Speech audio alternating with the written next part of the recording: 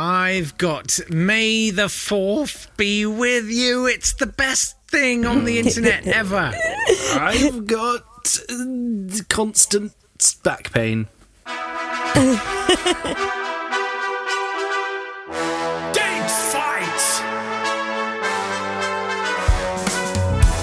Hello there, welcome to Date Fight. It's the podcast where we take great things that occurred on this day in history and we pitch them against each other. Yes, we do. He's Jake Yep, I'm Nat Tapley, and together we have selected 2 ties from the tie rack of history and have put them around the necks of the Pomeranians of entertainment in order to parade them in front of you in the hopes that you will clap and cheer wildly.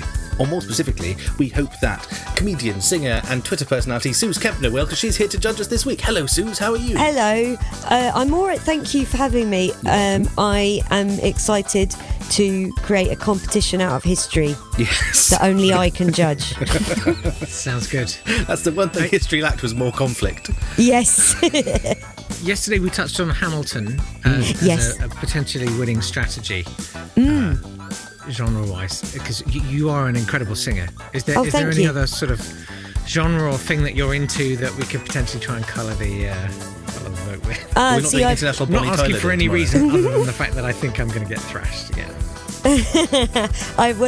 There's 2 ways I can go with this. Either something I actually like music-wise, or just something I'd like to hear you attempt. I don't half love folk music.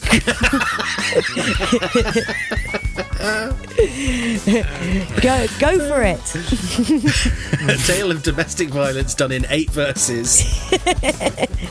Sung unrepentantly by a man in the corner of a pub. I'm going to take us to the 4th of May, 1415, where it's the Council of Constance, of course, everyone's favourite synod.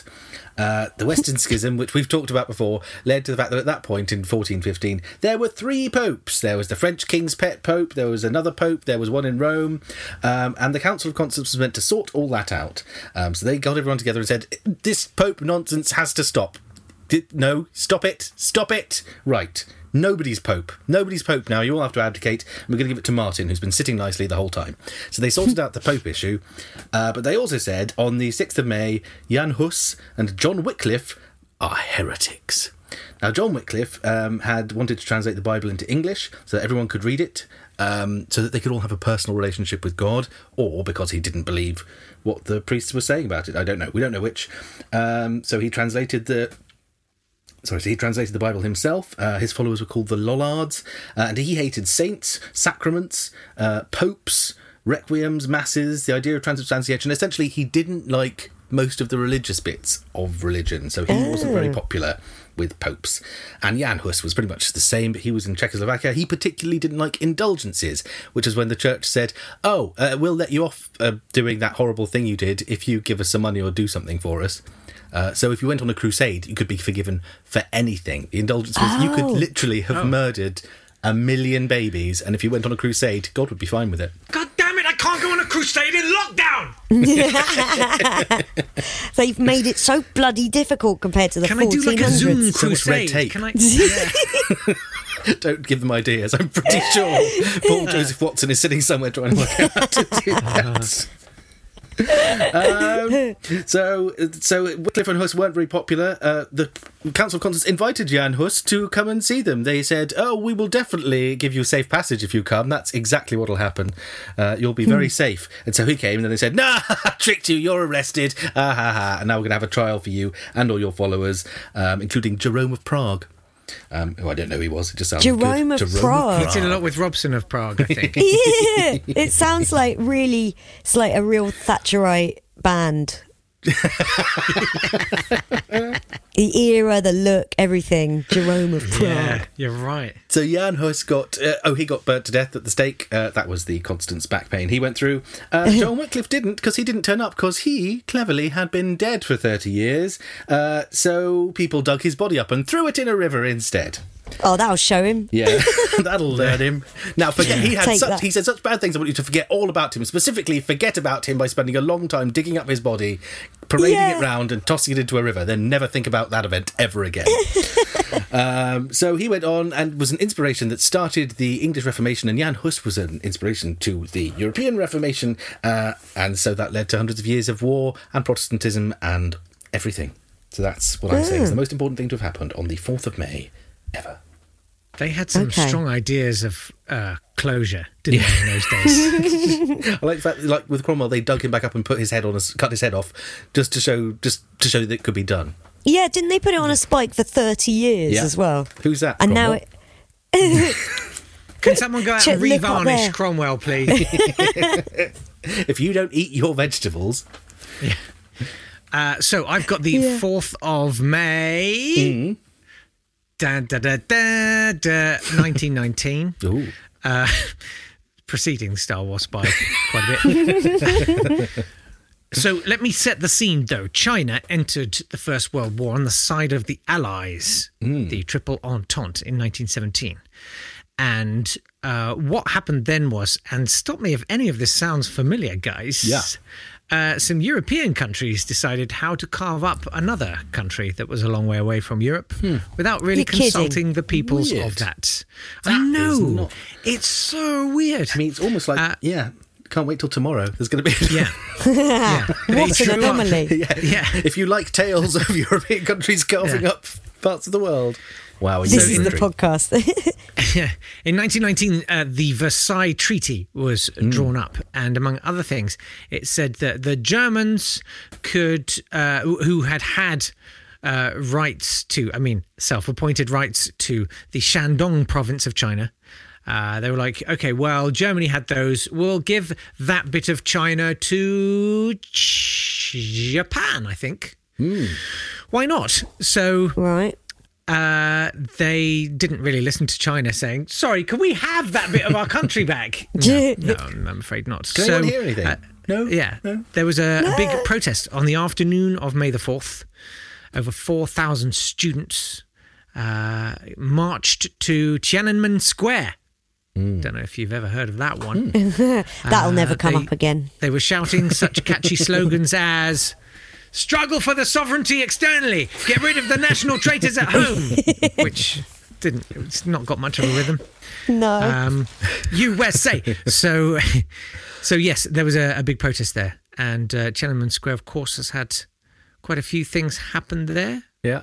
Mao was proclaimed leader of the Republic in 1949 there. There were protests in 1976.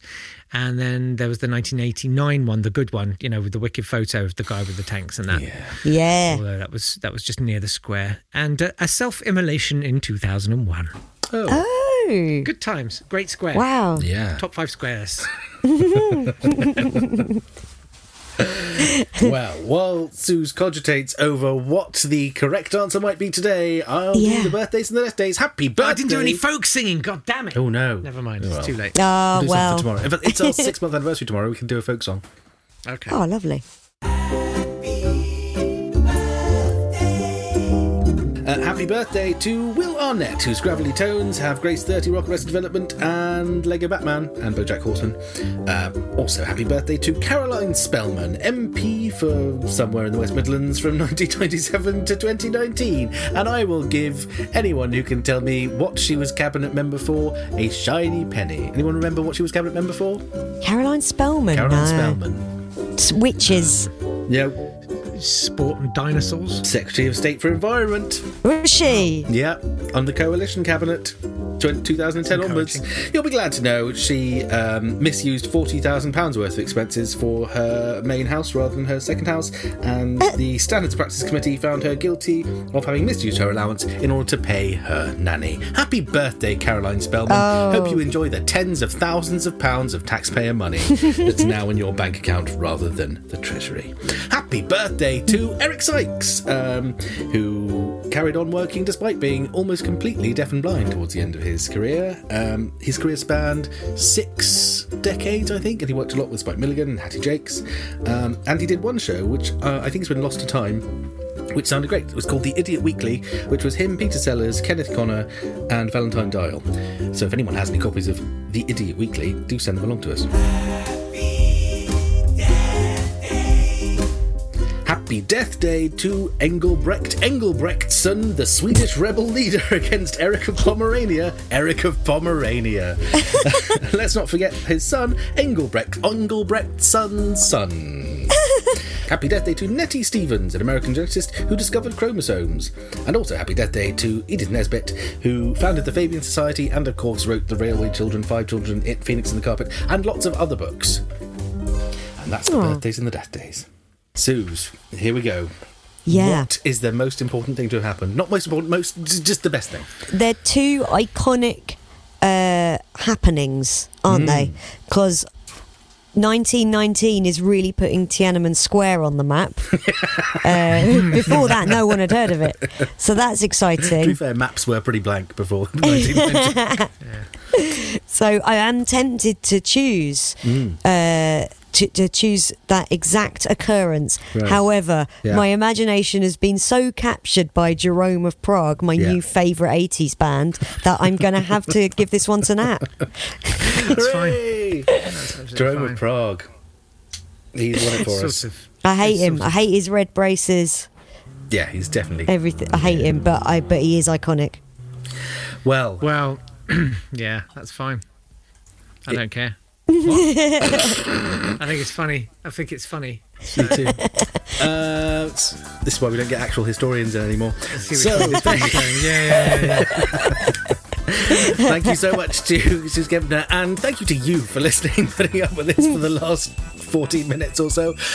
Do come back tomorrow. Tell everyone about it. Like, share, tell your friends. Get involved.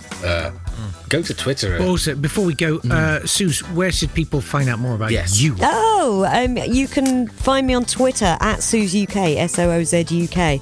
I'm always tweeting. She is, and they're excellent tweets. Thank you. Your thread about your early career singing as Christina Aguilera, was it? Yes, yeah. In Ayia Napa? Is that That's right. Yeah, I don't know Wow, what state that was- Ayia Napa's in now, but in 2007 it was in a terrible state, and I did not help out. It is You've become a kind classic of Twitter thread. a Twitter raconteurs. It's amazing. Go and check it out. Finally, Peter something Ustinov to be in- proud of. 280 characters. Oh, yeah, I'll take it. See you tomorrow. Anyway, we will see you tomorrow. Bye. Take care. Bye-bye.